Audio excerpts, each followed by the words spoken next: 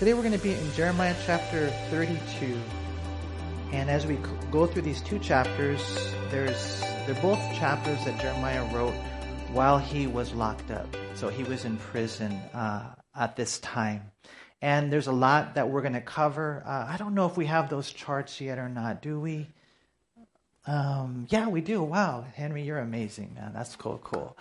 So just a couple of things to think about going into the chapter, okay? So points of interest, we're going to see the prison of Jeremiah. We're going to see, again, like he's locked up because of the fact that he's telling the king the truth. He's telling the people the truth, and they don't want to hear it, that judgment's coming. So they put him in prison.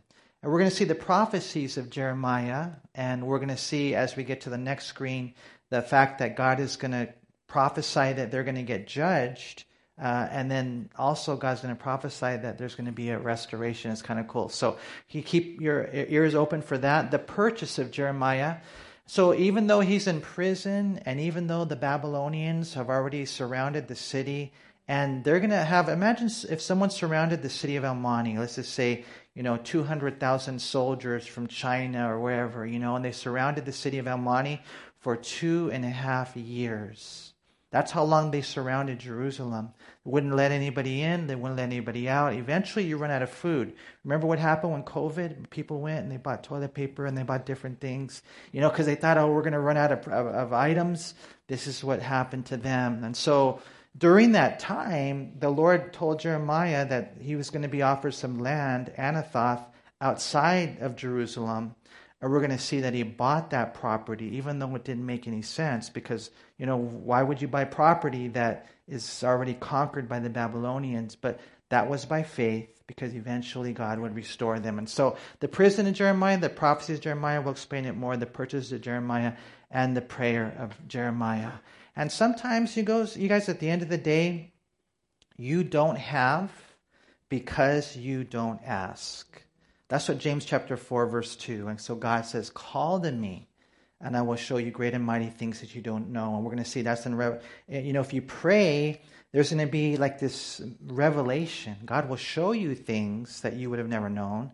But there's also going to be salvation, that you'll be able to experience things. And it all happens just in a devoted prayer life. And so I think we have another couple of outlines here. Like I said earlier, the prophecies of Jeremiah. So he spends a lot of time in his book talking about the destruction of Jerusalem, and that's the calamity. And then you guys are going to see it tonight, a lot of the prophecies is in reference to the restoration of Jerusalem, which would also include Israel. And so that's a time of prosperity.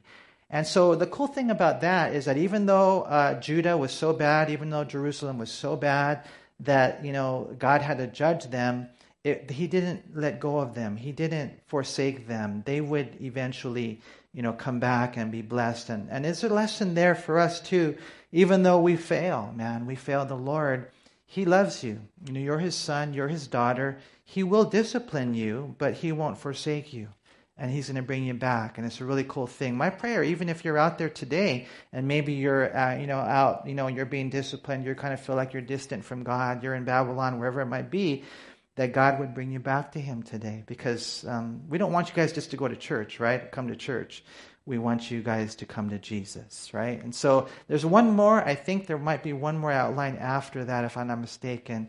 And when it comes to the restoration of Jerusalem and Israel, just remember this. We're going to talk a lot about the restoration to the land. And that's a cool thing. We even see Israel in the land today. But more important than that is the restoration to the Lord. So what good is it to have land if you don't have the Lord, right? And so eventually Israel will believe in their Messiah. So we're going to see it's not just back then in those days when they were delivered from Babylon. It's also future after, the tribulation period. And we're going to see they're restored to the land, restored to the Lord. And the restoration to the lead is in reference to how Israel will be like the most prominent nation. We're all going to be there, but Israel is where the Lord Jesus Christ will rule from Jerusalem. Okay, so let's go ahead and read Jeremiah 32.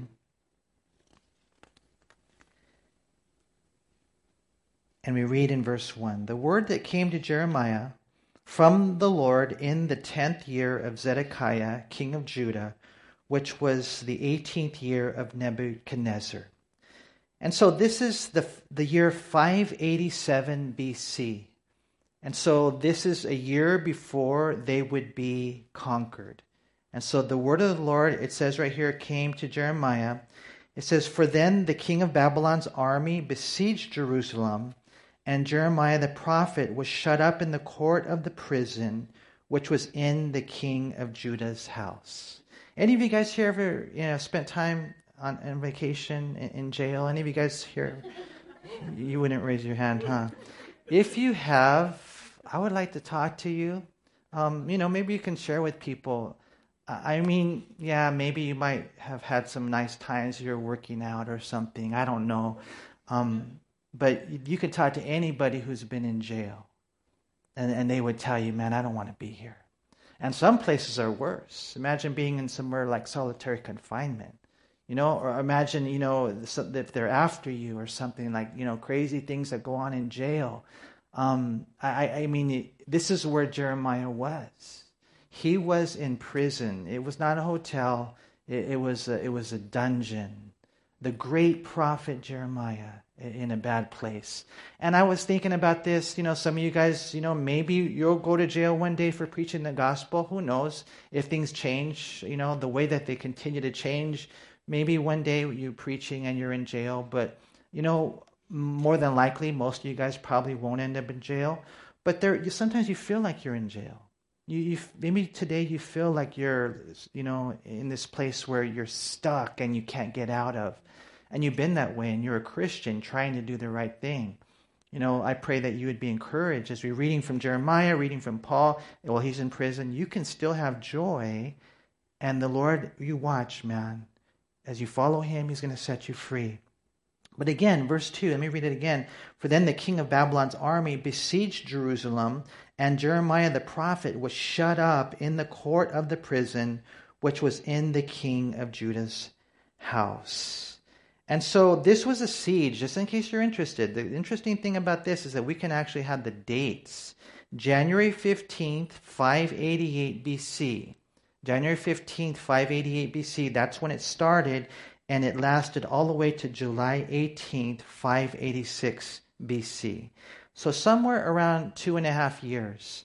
Now the whole time Jeremiah is telling them, hey, this discipline, this trancazo, it's from the Lord, and you need to surrender to it. But for some reason, they were not yielding themselves to God's discipline. If I was to tell you, hey, God is taking you through this because he's disciplining you, and you might not like it, you might resist it, you might even get all prideful and say, I don't need to be spanked, I don't need to change. Maybe you do need to change. And maybe you need to yield to that discipline that they wouldn't yield to it. And so what ended up happening, Zedekiah is the last king of Judah. Maybe he was thinking about what had happened earlier in, the history of Israel when Jerusalem was surrounded by 185,000 Assyrian soldiers. And Hezekiah went up to the temple and he prayed. And so the Lord sent a word back to him from Isaiah. It says, because you prayed, God sent one angel and he killed 185,000 Assyrians. So maybe Zedekiah is thinking, well, the same thing will happen to us. We can just wait this out. But the difference between Zedekiah and Hezekiah is huge. Hezekiah was a godly man. Hezekiah had this faith. He had this purity. He had this integrity. Therefore, his prayers were powerful. Much, much different than someone like Zedekiah, who was rebelling against God in every way. He was rebelling against the word of God. Jeremiah's message was, you got to yield to the discipline. Isaiah's message wasn't like that. And so he was not yielding to the word. He was a man of idolatry.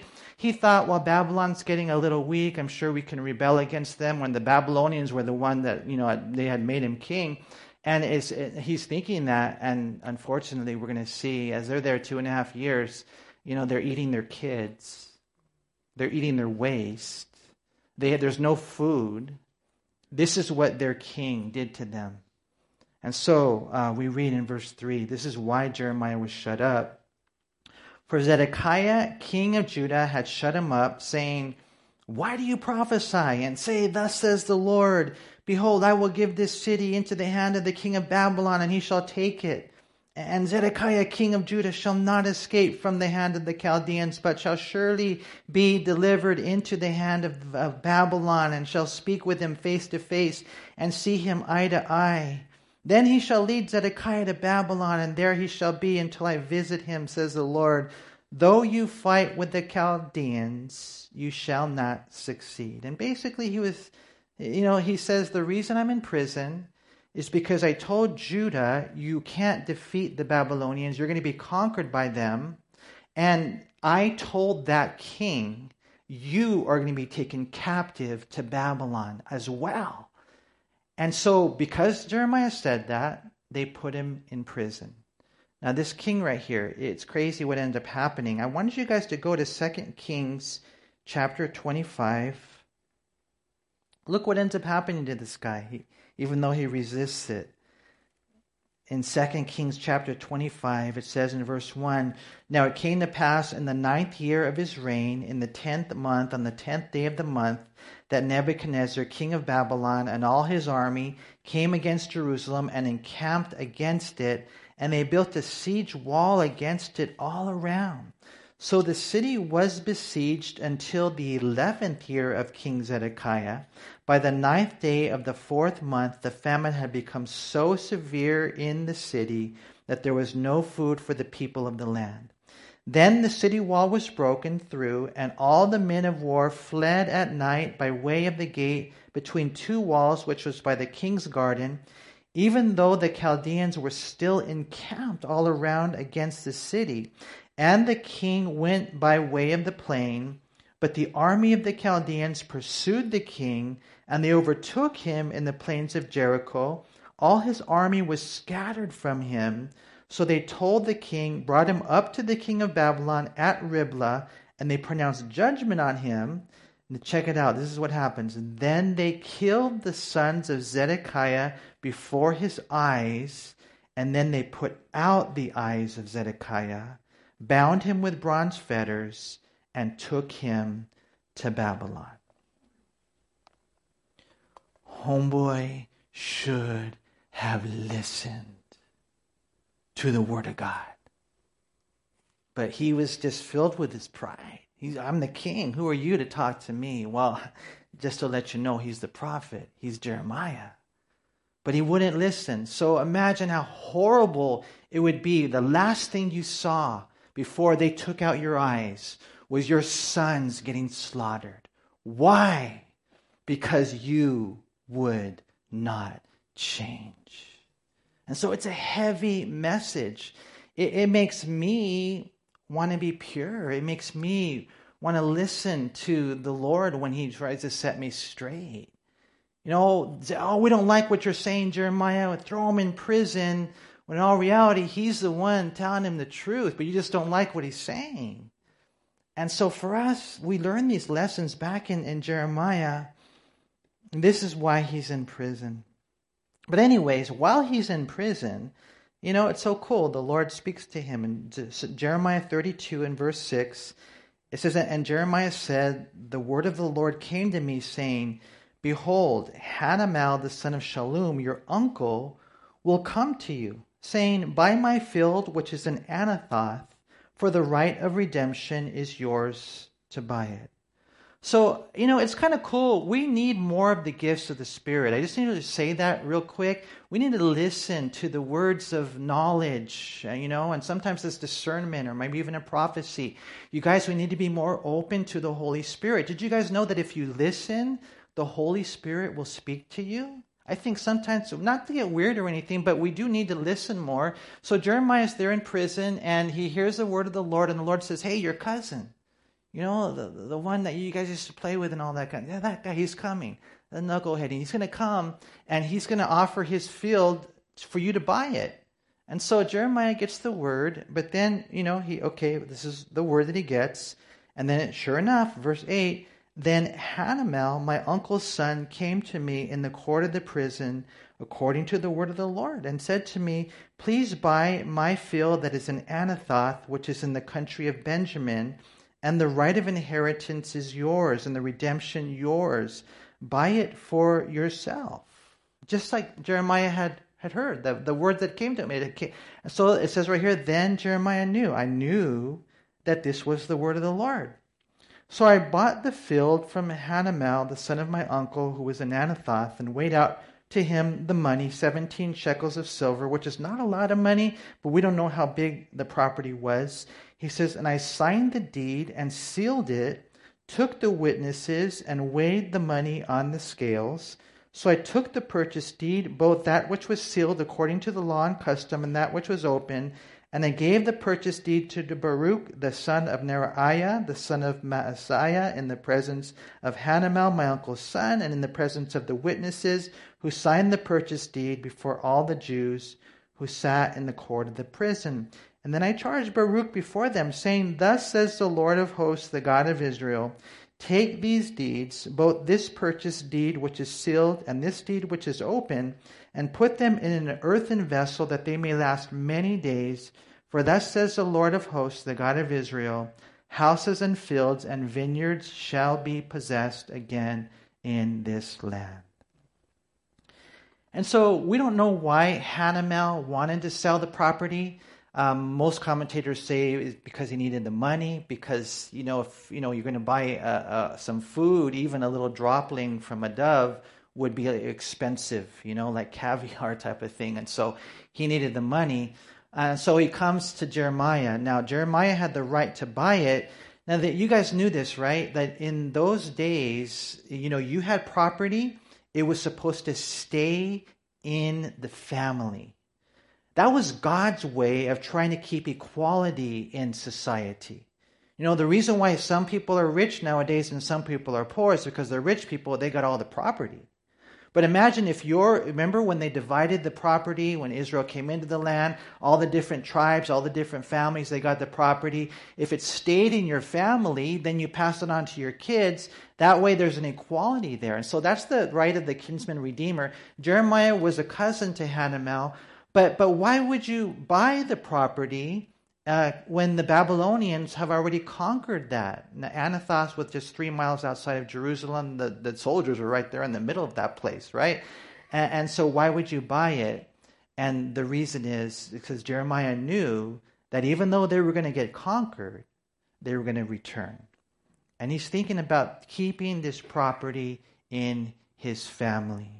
Now, when you look at this right here, it's interesting how it all goes down. And Jeremiah buys it. He seals it, which would mean like he would tie it up. He would put his wax seal there, the Jeremiah's seal. And then there was one that was sealed and one that wasn't. They put them in these clay vessels. And it says because they would have to be there for a long time. And so, at least 50 years, 50-some years, because the 70 years actually started when they left in 605 BC. And so, it would have to be verified much, much later. As a matter of fact, it's interesting, you guys have heard of the Dead Sea Scrolls? They were found in jar clays just like this. And so it's interesting to me, Jeremiah says, you're going to get disciplined, you're going to get judged, but you're going to return. He had that understanding of what was happening. He had that understanding of what was going on. Did you know that you can maybe in one sense have that, too? One of the things is prophecy. We can know the Bible. We can know the end, certain things about it that are clearly revealed in the Bible. But one of the things the Lord has definitely been showing to me is that you can know secrets. God can reveal things to you. And it's so cool. Then you can live your life by faith. The Bible says that faith comes by hearing, hearing by the word of God. Faith, right? So how did Chuck Smith know to take those steps of faith? It's not in the Bible, go to Costa Mesa. It's not in the Bible.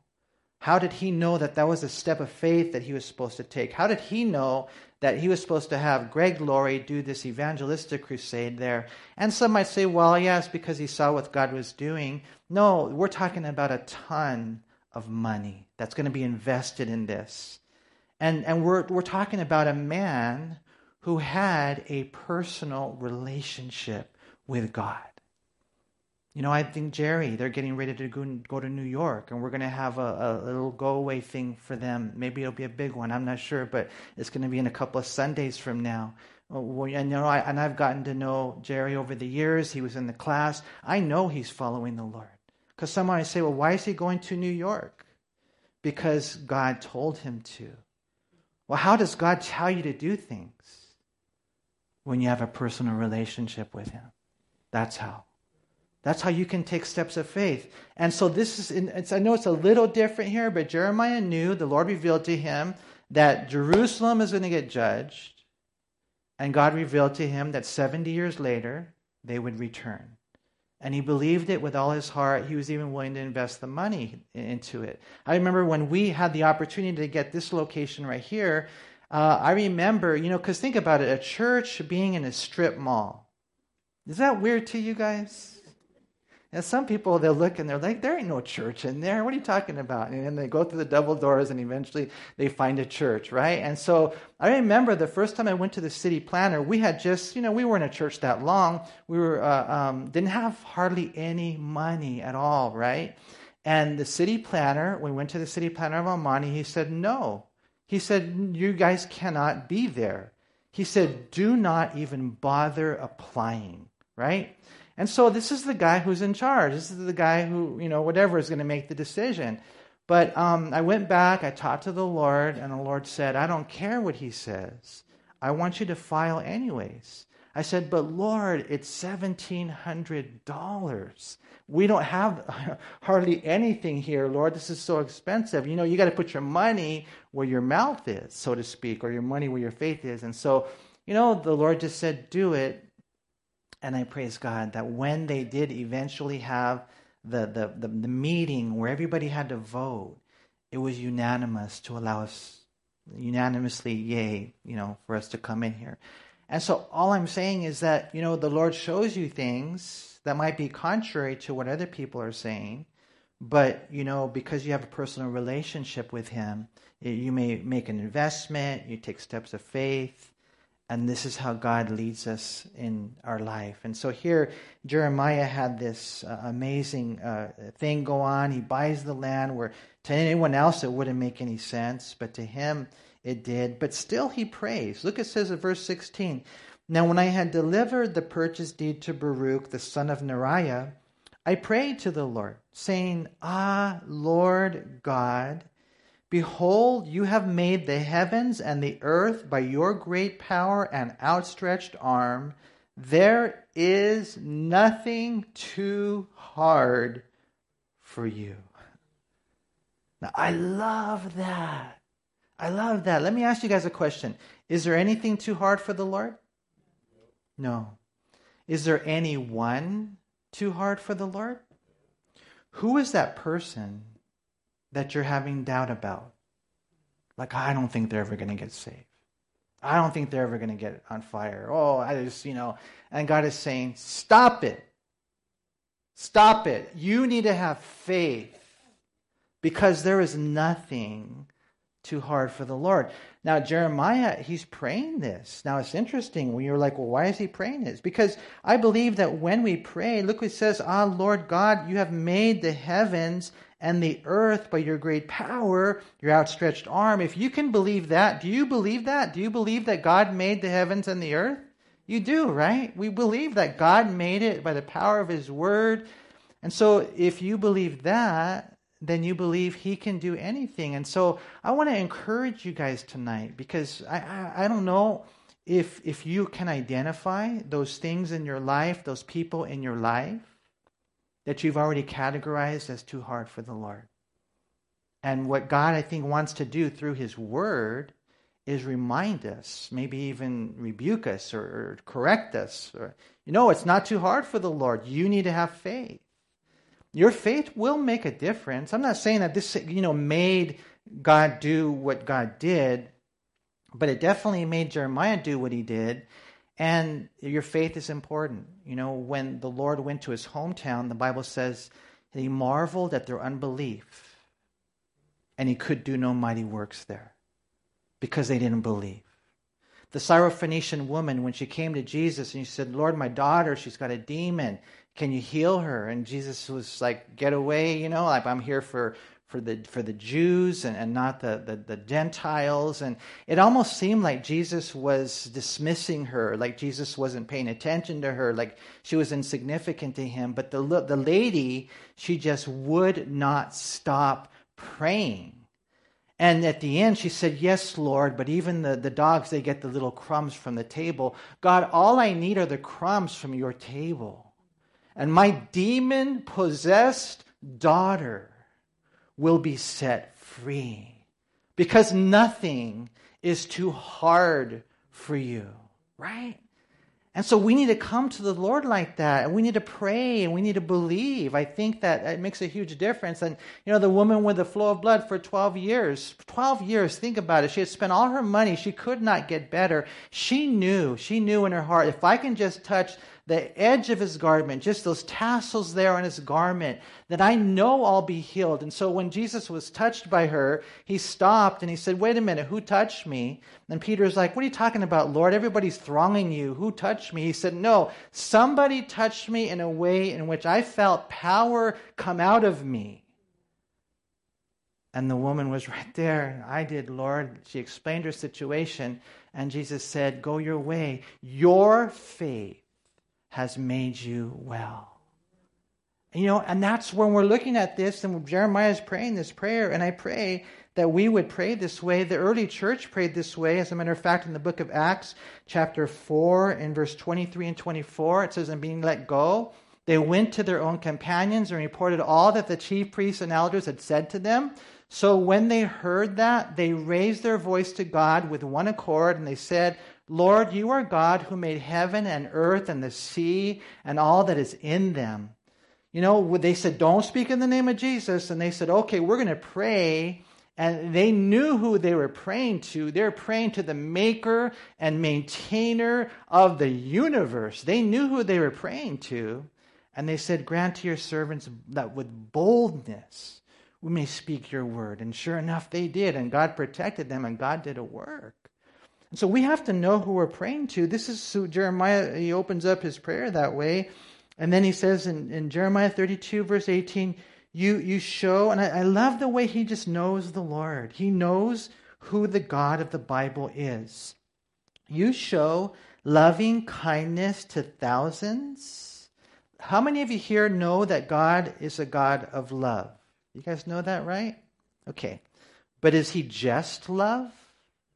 No. Some people are out there, God's a God of love. We love each other. I'm sure that the gay relationship is okay. And God is just saying, well, I do love you, but that doesn't mean that I won't judge sin. Because look what he says right here. You show loving kindness to thousands and repay the iniquity of the fathers into the bosom of their children after them.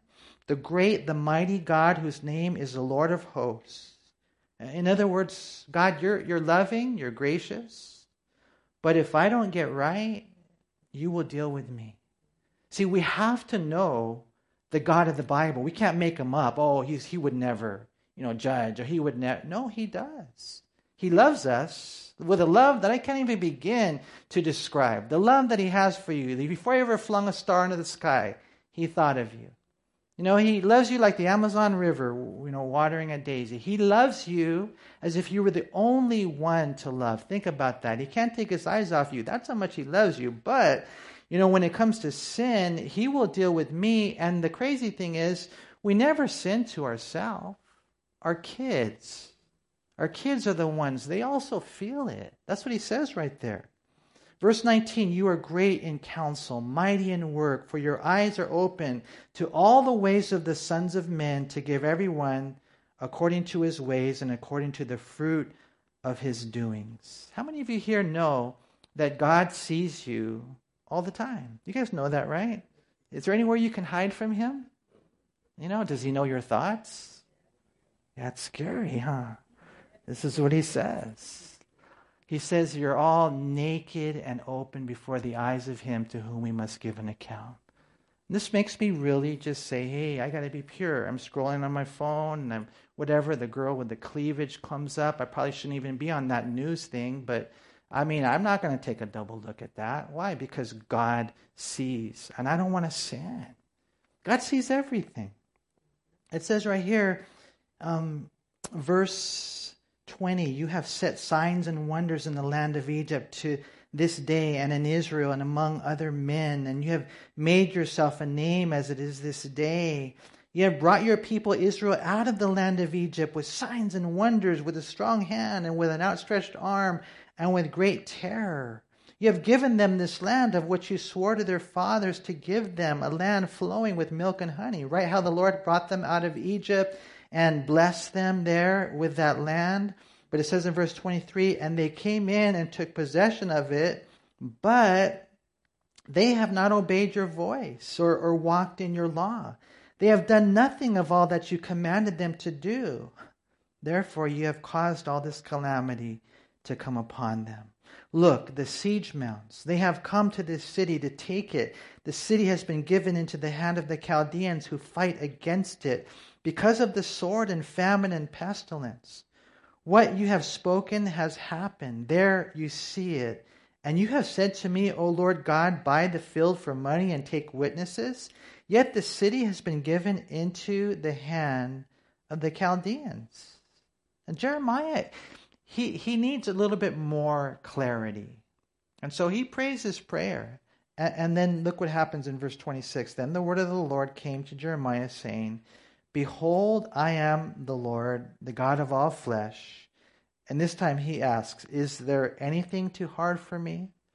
And of course we know the answer is no. That there is nothing too hard for God.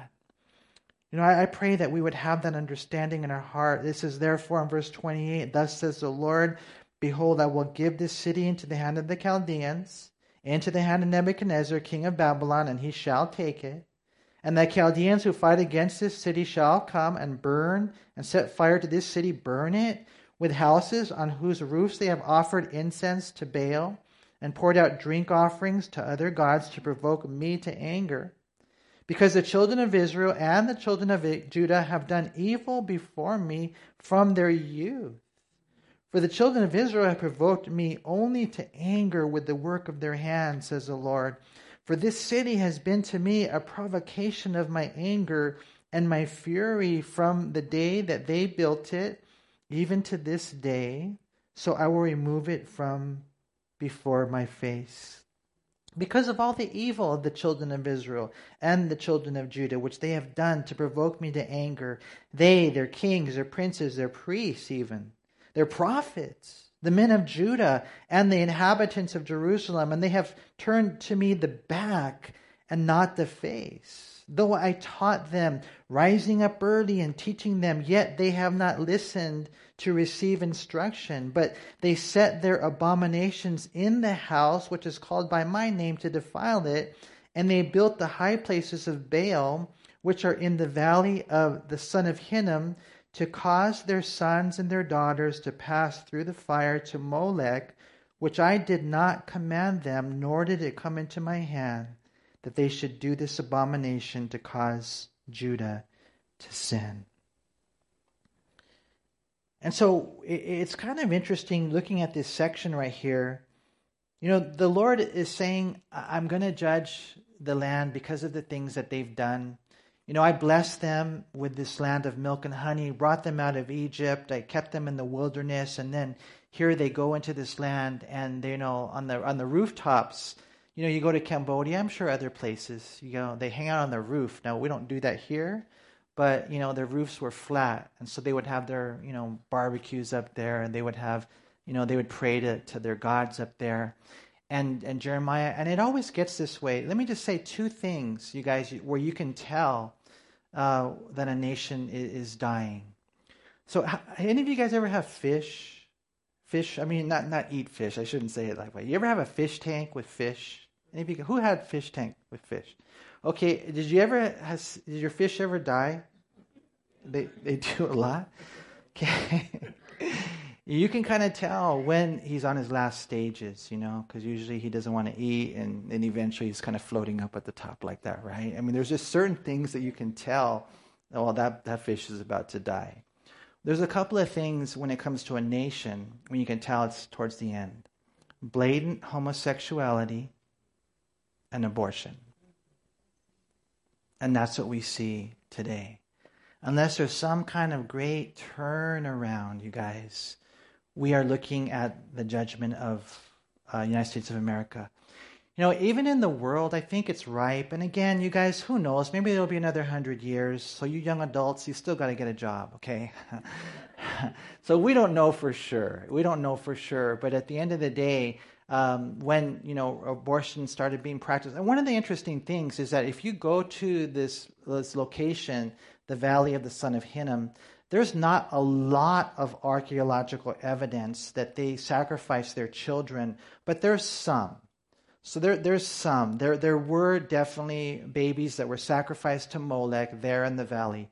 And so there's some archaeological evidence. But most people will say there probably wasn't a whole lot of that going on. And we don't know for sure because over time things can happen, right? But what's crazy, because today there are a lot of babies being sacrificed. The interesting thing to me, I was reading on this, so even in the United States of America in 1973, abortion was legalized, and since then, from what I understand, 73 million babies, think about that, all around the world are abortion. Every year in the world, there are 73 million induced abortions. So 1973, it got legalized, and every year now there's 73 million children that are killed. It's crazy when you think about this. In the world, 200,000 abortions every single day. In the United States of America, it's kind of interesting. There's probably about 2,000 abortions every day. So nearly 20% of all pregnancies in our nation, nearly 20% of all pregnancies in the United States, with the exception of miscarriages, end in abortion. So 1 out of every 5. Think about that. And it's like, I don't know. Usually it's probably you're not married. Usually, you're with somebody. And that right there is, you shouldn't have been doing that anyways. But then if God blesses a girl with a baby, that's life. That's life. You don't need to kill that baby. And sometimes they do it at the altar of sacrifice. Now they even have a pill. Think about it. A pill you can take. And this is going to be a fight all the way to the Supreme Court. But as God sees us doing this, and here we read about the babies that were sacrificed. We're so bad, we even sell body parts. Do you see, by reading the scriptures, that judgment is on its way? So what do you do? What do you do if you kind of know, hey, Lord, again, no man knows the day or the hour, but it sure seems like we're doing the things that show the last stages of a nation? What do you do? One thing I would encourage you to do is have an urgency, more of an urgency in your heart to serve the Lord. If there's anybody here that is not like on fire for God, come up here in the front after service and we're going to light you with a match. We're going to say because remember Jesus said, hey, John the Baptist said, there comes one after me who's mightier than I, whose sandal straps I'm not worthy to unloose. He will baptize you with the Holy Spirit and with fire. So if you're not on fire for the Lord, then something's wrong. Don't leave today, quenched. Let's be on fire. Urgency for God. If there's people that the Lord is calling you to minister to, or someone He's calling you to reach out to, don't wait, because we see the signs of the times. That was then, and we're going to see it even today. But God is not done with Israel. That's the crazy thing. Look at verse 36. Now therefore, thus says the Lord, the God of Israel, concerning this city which you say, it shall be delivered into the hand of the king of Babylon by the sword, by the famine, and by the pestilence. He says in verse 37, behold, I will gather them out of all countries, where I have driven them away in my anger, in my fury, and in great wrath. I will bring them back to this place, and I will cause them to dwell safely. They shall be my people, and I will be their God. Then I will give them, this is so beautiful, one heart and one way, that they may fear me forever, for the good of them and their children after them, their children after them. I think it's so beautiful. God does this personally for us, but here we see he's doing it nationally for Israel. Israel's back in the land today. You guys remember in 1948 they became a nation. 1967 they regained control of Jerusalem, but they're not serving the Lord yet. 25% of them are atheists. Think about that. And then you have, just a small percentage that are Christians. So this is in reference to the future, that one day they will serve the Lord. But I love the way it's described right there. I will be their God. They shall be my people. I will give them one heart and one way. I love that. That's Jesus. That's John 14:6, right? He's the one way that they may fear me. Because I think that what's lacking in the church today is a healthy fear of God. And yet the fear of the Lord is the beginning of wisdom. The fear of the Lord, a healthy fear of God. Not one where you think, he's a mean father, ready to discipline you the moment you get out of line. But, one that loves you. One that you would reverence. One that, if you continue in sin, he'll deal with you. And there's a healthy fear there. This is what God would do with Israel.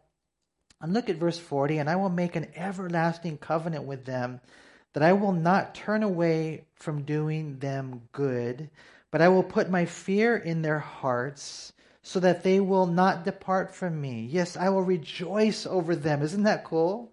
To do them good, and I will assuredly plant them in this land with all my heart. I love this. And all my soul. Now, you don't see that very frequently in the Bible.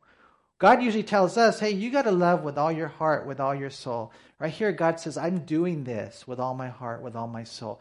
So we talked about this just in case you run into someone that said God's done with Israel. No, he's not. And if you ever hear the lie that says God's done with you, no, he's not. No, he's not. As a matter of fact, that's why you're here today, because God wanted you to hear that message. God still has something glorious for you. I don't care how old you are. I don't care what you've done. If you just yield yourself in simplicity to God, man, the sky's the limit. I'm telling you, man. Look what it says in verse 42. For thus says the Lord, just as I have brought all this great calamity on this people, so I will bring on them all the good that I have promised them.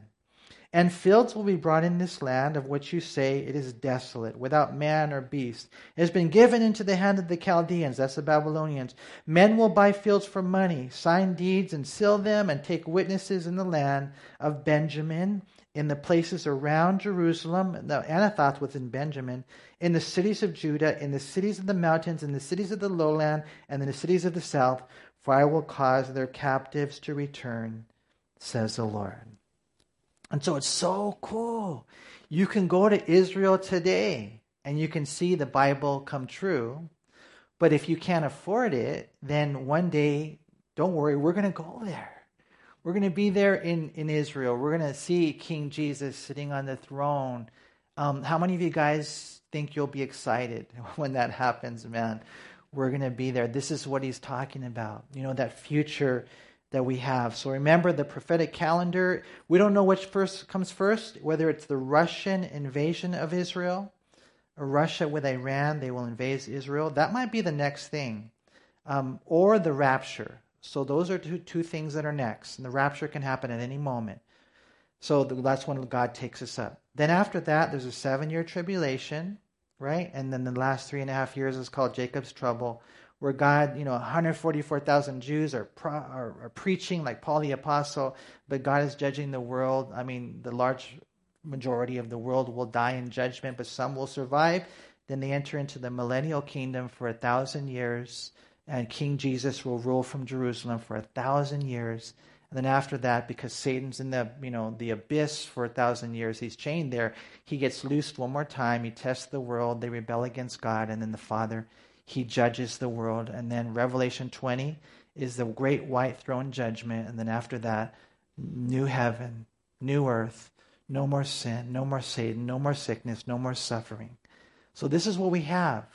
But I'm telling you guys, the rapture, it can happen at any moment. So be ready. I look out at you guys and I think, these people are ready. There's a couple of you I'm still wondering about, but I'm just joking. I'm just joking. I even want to tell myself, hey, Manny, in the movies, the pastor always gets left behind. You know that, right? So you better make sure you're ready for his return. So verse 1 of 33, it says, Moreover, the word of the Lord came to Jeremiah a second time while he was still shut up in the court of the prison, saying, Thus says the Lord who made it, the Lord who formed it to establish it. The Lord is his name. I love this. He says, Call to me, and I will answer you and show you great and mighty things which you do not know. And so the great and mighty things, which is interesting. In other versions it says the unsearchable things. The word is something that is made inaccessible by fortifying it or enclosing it. And what God says right here is, just call to him. And what we're talking about primarily, I think, is prayer. Pray. Pray to God, and he will show you these unsearchable things that you would otherwise never have known. And I think, like I said, two things. Number one, there's going to be a revelation. And then number two, there's going to be a salvation. So it's all dependent, though, on whether or not you will call upon the Lord. I remember when the church was kind of fairly new, and someone had told me, that Pastor Rawl wants you to call him. And I didn't want to make that phone call. I kind of felt a little funny because he's so busy, But I remember I called him, and that I was really surprised that he answered. Went through the secretary, he ended up answering, and God, just really restored, a relationship that we had had for many years. And sometimes we just don't want to make that call. I don't know why, for some reason. And I will say this: that prayer is hard to do, because of the fact that it's the one thing the enemy doesn't want you to do. Now, some of you guys, you have gotten victory in that area. You just know, and you're there, and you're faithful. But I would probably say for most people, they don't pray the way they should. They don't pray as much. And I'm not talking about just when you eat your tacos. And I'm not talking about when you're falling asleep. I'm talking about passionate, heartfelt, prayer to God. We have to call to him. Make that phone call, so to speak. He will answer. And two things: I will show you great and mighty things. So there's going to be a revelation. And I also believe that there's going to be salvation. It's interesting, if you go back to Jeremiah 29, we talked a little bit about this. Jeremiah 29, look at verse 11. Everybody knows verse 11. For I know the thoughts that I think towards you, says the Lord, thoughts of peace and not of evil, to give you a future and a hope. Right? Beautiful verse. God says, I'm thinking about you. God says, I have plans for you. But look what it says in verse 11. It says, verse 12, Then you will call upon me and go and pray to me, and I will listen to you. And you will seek me and find me when you search for me with all your heart. And what he's saying right here in Jeremiah 33, call to me and I will show you great and mighty things which you do not know. He's saying, he's just opening it up. I want you to know this, that if you pray, there will be revelation like never before, and there will be salvation that you would have never had otherwise.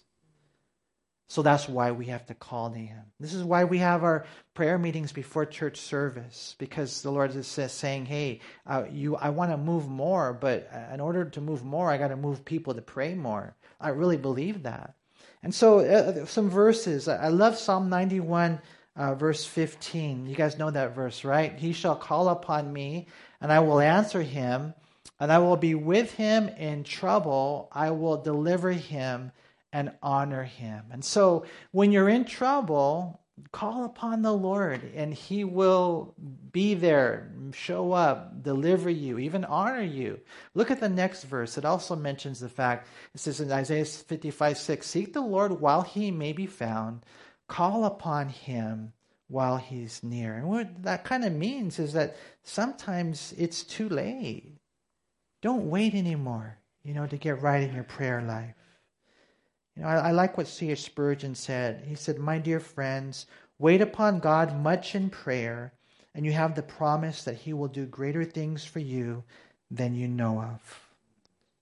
And so Jeremiah 33 in verse 4, he says, "For thus says the Lord, the God of Israel, concerning the houses of this city and the houses of the kings of Judah, which have been pulled down to fortify against the siege mounds and the sword. They come to fight with the Chaldeans, but only to fill their places with the dead bodies of men, whom I will slay in my anger and my fury. All for those whose wickedness I have hidden my face from this city. Behold, I will bring it health and healing. I will heal them and reveal to them the abundance of peace and truth." And so God would, judge them. Verse 5 even says, why bother fighting? Because there's just going to be a bunch of dead men's bodies. But God says, I will heal you as a nation. Verse 7, "And I will cause the captives of Judah and the captives of Israel to return and rebuild those places as at the first." I love this. "I will cleanse them from all their iniquity by which they have sinned against me, and I will pardon all their iniquities by which they have sinned and by which they have transgressed against me. Then it shall be a name of joy, a praise, and an honor," notice, "before all nations of the earth." Remember I told you guys, restoration to the land, restoration to the Lord, and restoration to the lead. Now the whole world is going to be like, yep, there's something special about Israel.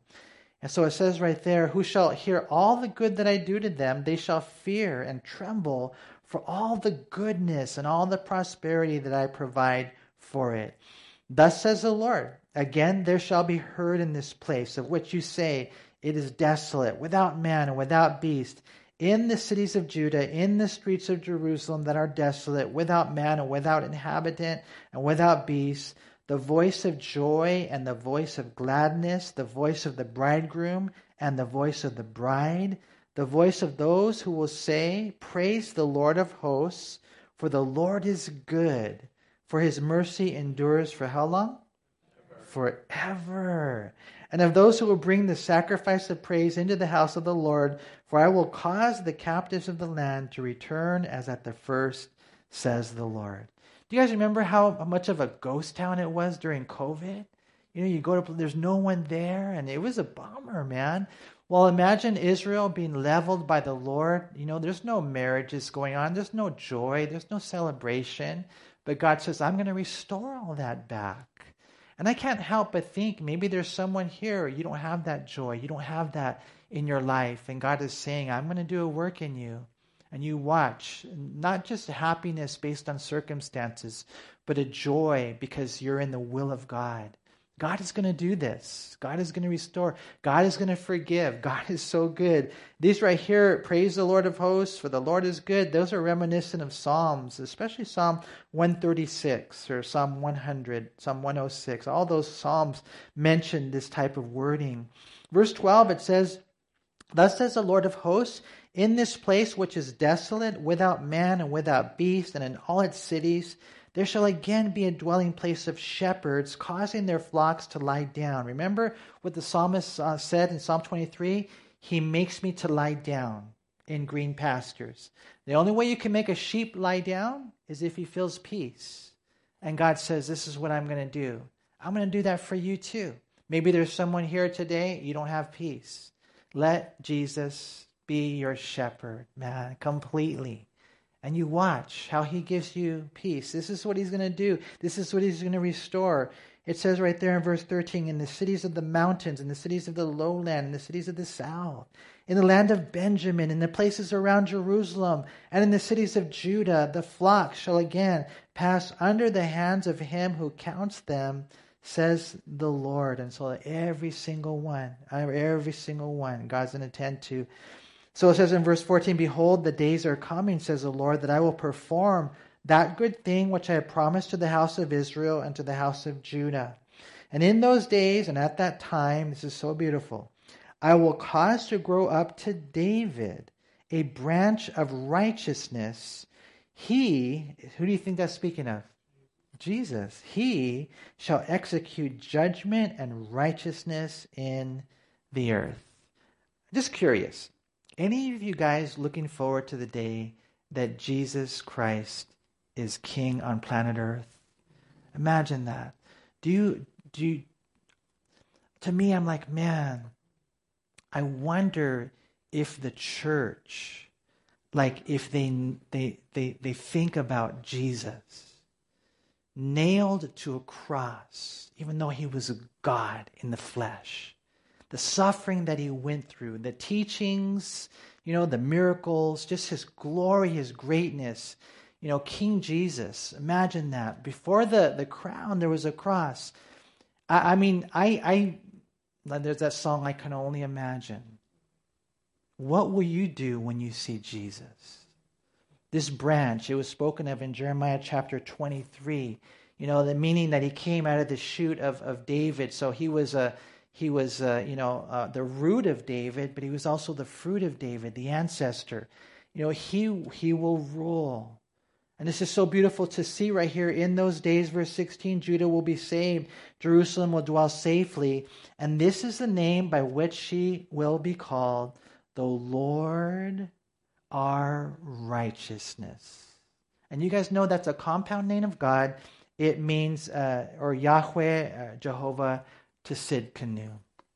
And I can't believe I'm running out of time here. Let me give you guys a couple of verses to write down. 2 Corinthians 5, 20 through 21, and Romans 1, 16 through 17. There's others, for those of you guys who are fast writers, Philippians 3, 2 through 9.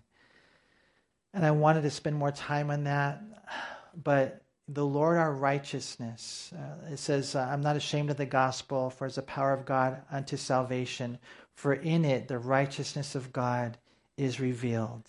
And what that means is that when you place your faith in Jesus Christ, you have the imputed righteousness of Christ to your account, so that he sees you and you're right in his sight, you're justified, it's just as if you'd never sinned. He is our righteousness. You will never be good enough, but when you place your faith in him, he covers us with his righteousness. For thus says the Lord, verse 17, David shall never lack a man to sit on the throne of the house of Israel, nor shall the priests, the Levites, lack a man to offer burnt offerings before me, to kindle grain offerings, and to sacrifice continually. This doesn't mean that there would always be a king, there would always be a priest doing those things. It just means that the descendants of the king or the descendants of the priest, there would always be someone in that lineage. And then the word of the Lord came to Jeremiah saying, thus says the Lord, if you can break my covenant with the day and my covenant with the night, so that there will not be day and night in their season, then my covenant may also be broken with David my servant, so that he shall not have a son to reign on his throne, and with the Levites, the priests, my ministers. As the hosts of heaven cannot be numbered, nor the sand of the sea measured, so will I multiply the descendants of David my servant and the Levites who minister to me. In other words, he's talking about right here the permanence of this covenant. This is the new covenant. It says in verse 23, moreover, the word of the Lord came to Jeremiah saying, have you not considered what these people have spoken? People were saying the two families which the Lord has chosen, he has also cast them off, speaking of Israel and Judah. Thus they have despised my people, as if they should no more be a nation before them. God is saying, oh no, thus says the Lord, if my covenant is not with the day and night, and if I have not appointed the ordinances of heaven and earth, then I will cast away the descendants of Jacob and David my servant, so that I will not take any of his descendants to be rulers over the descendants of Abraham, Isaac, and Jacob, for I will cause their captives to return and will have mercy on them. And so God says, hey, I'm going to discipline them. I'm going to deal with them. But they're going to return. Even though it seemed impossible, we have to make sure that we are a people of faith who believe nothing is impossible with God.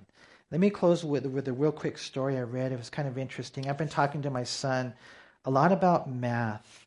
Any of you guys like math? I'm curious. Marie likes math. Mike.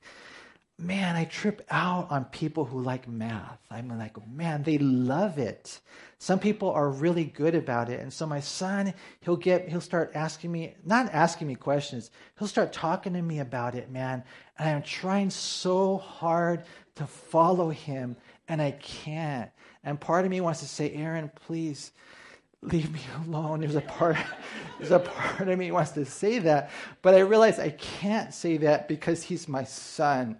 So I just listen. Anyways, there's some people who are really good at math, and the reason why this story caught me is because it reminded me of some of the things he told me. It says in 1939, George Dantzig enrolled as a graduate student studying statistics under Professor Jerzy Neyman. At the beginning of one class session, Dr. Neyman wrote 2 examples on the chalkboard of famous unsolvable problems.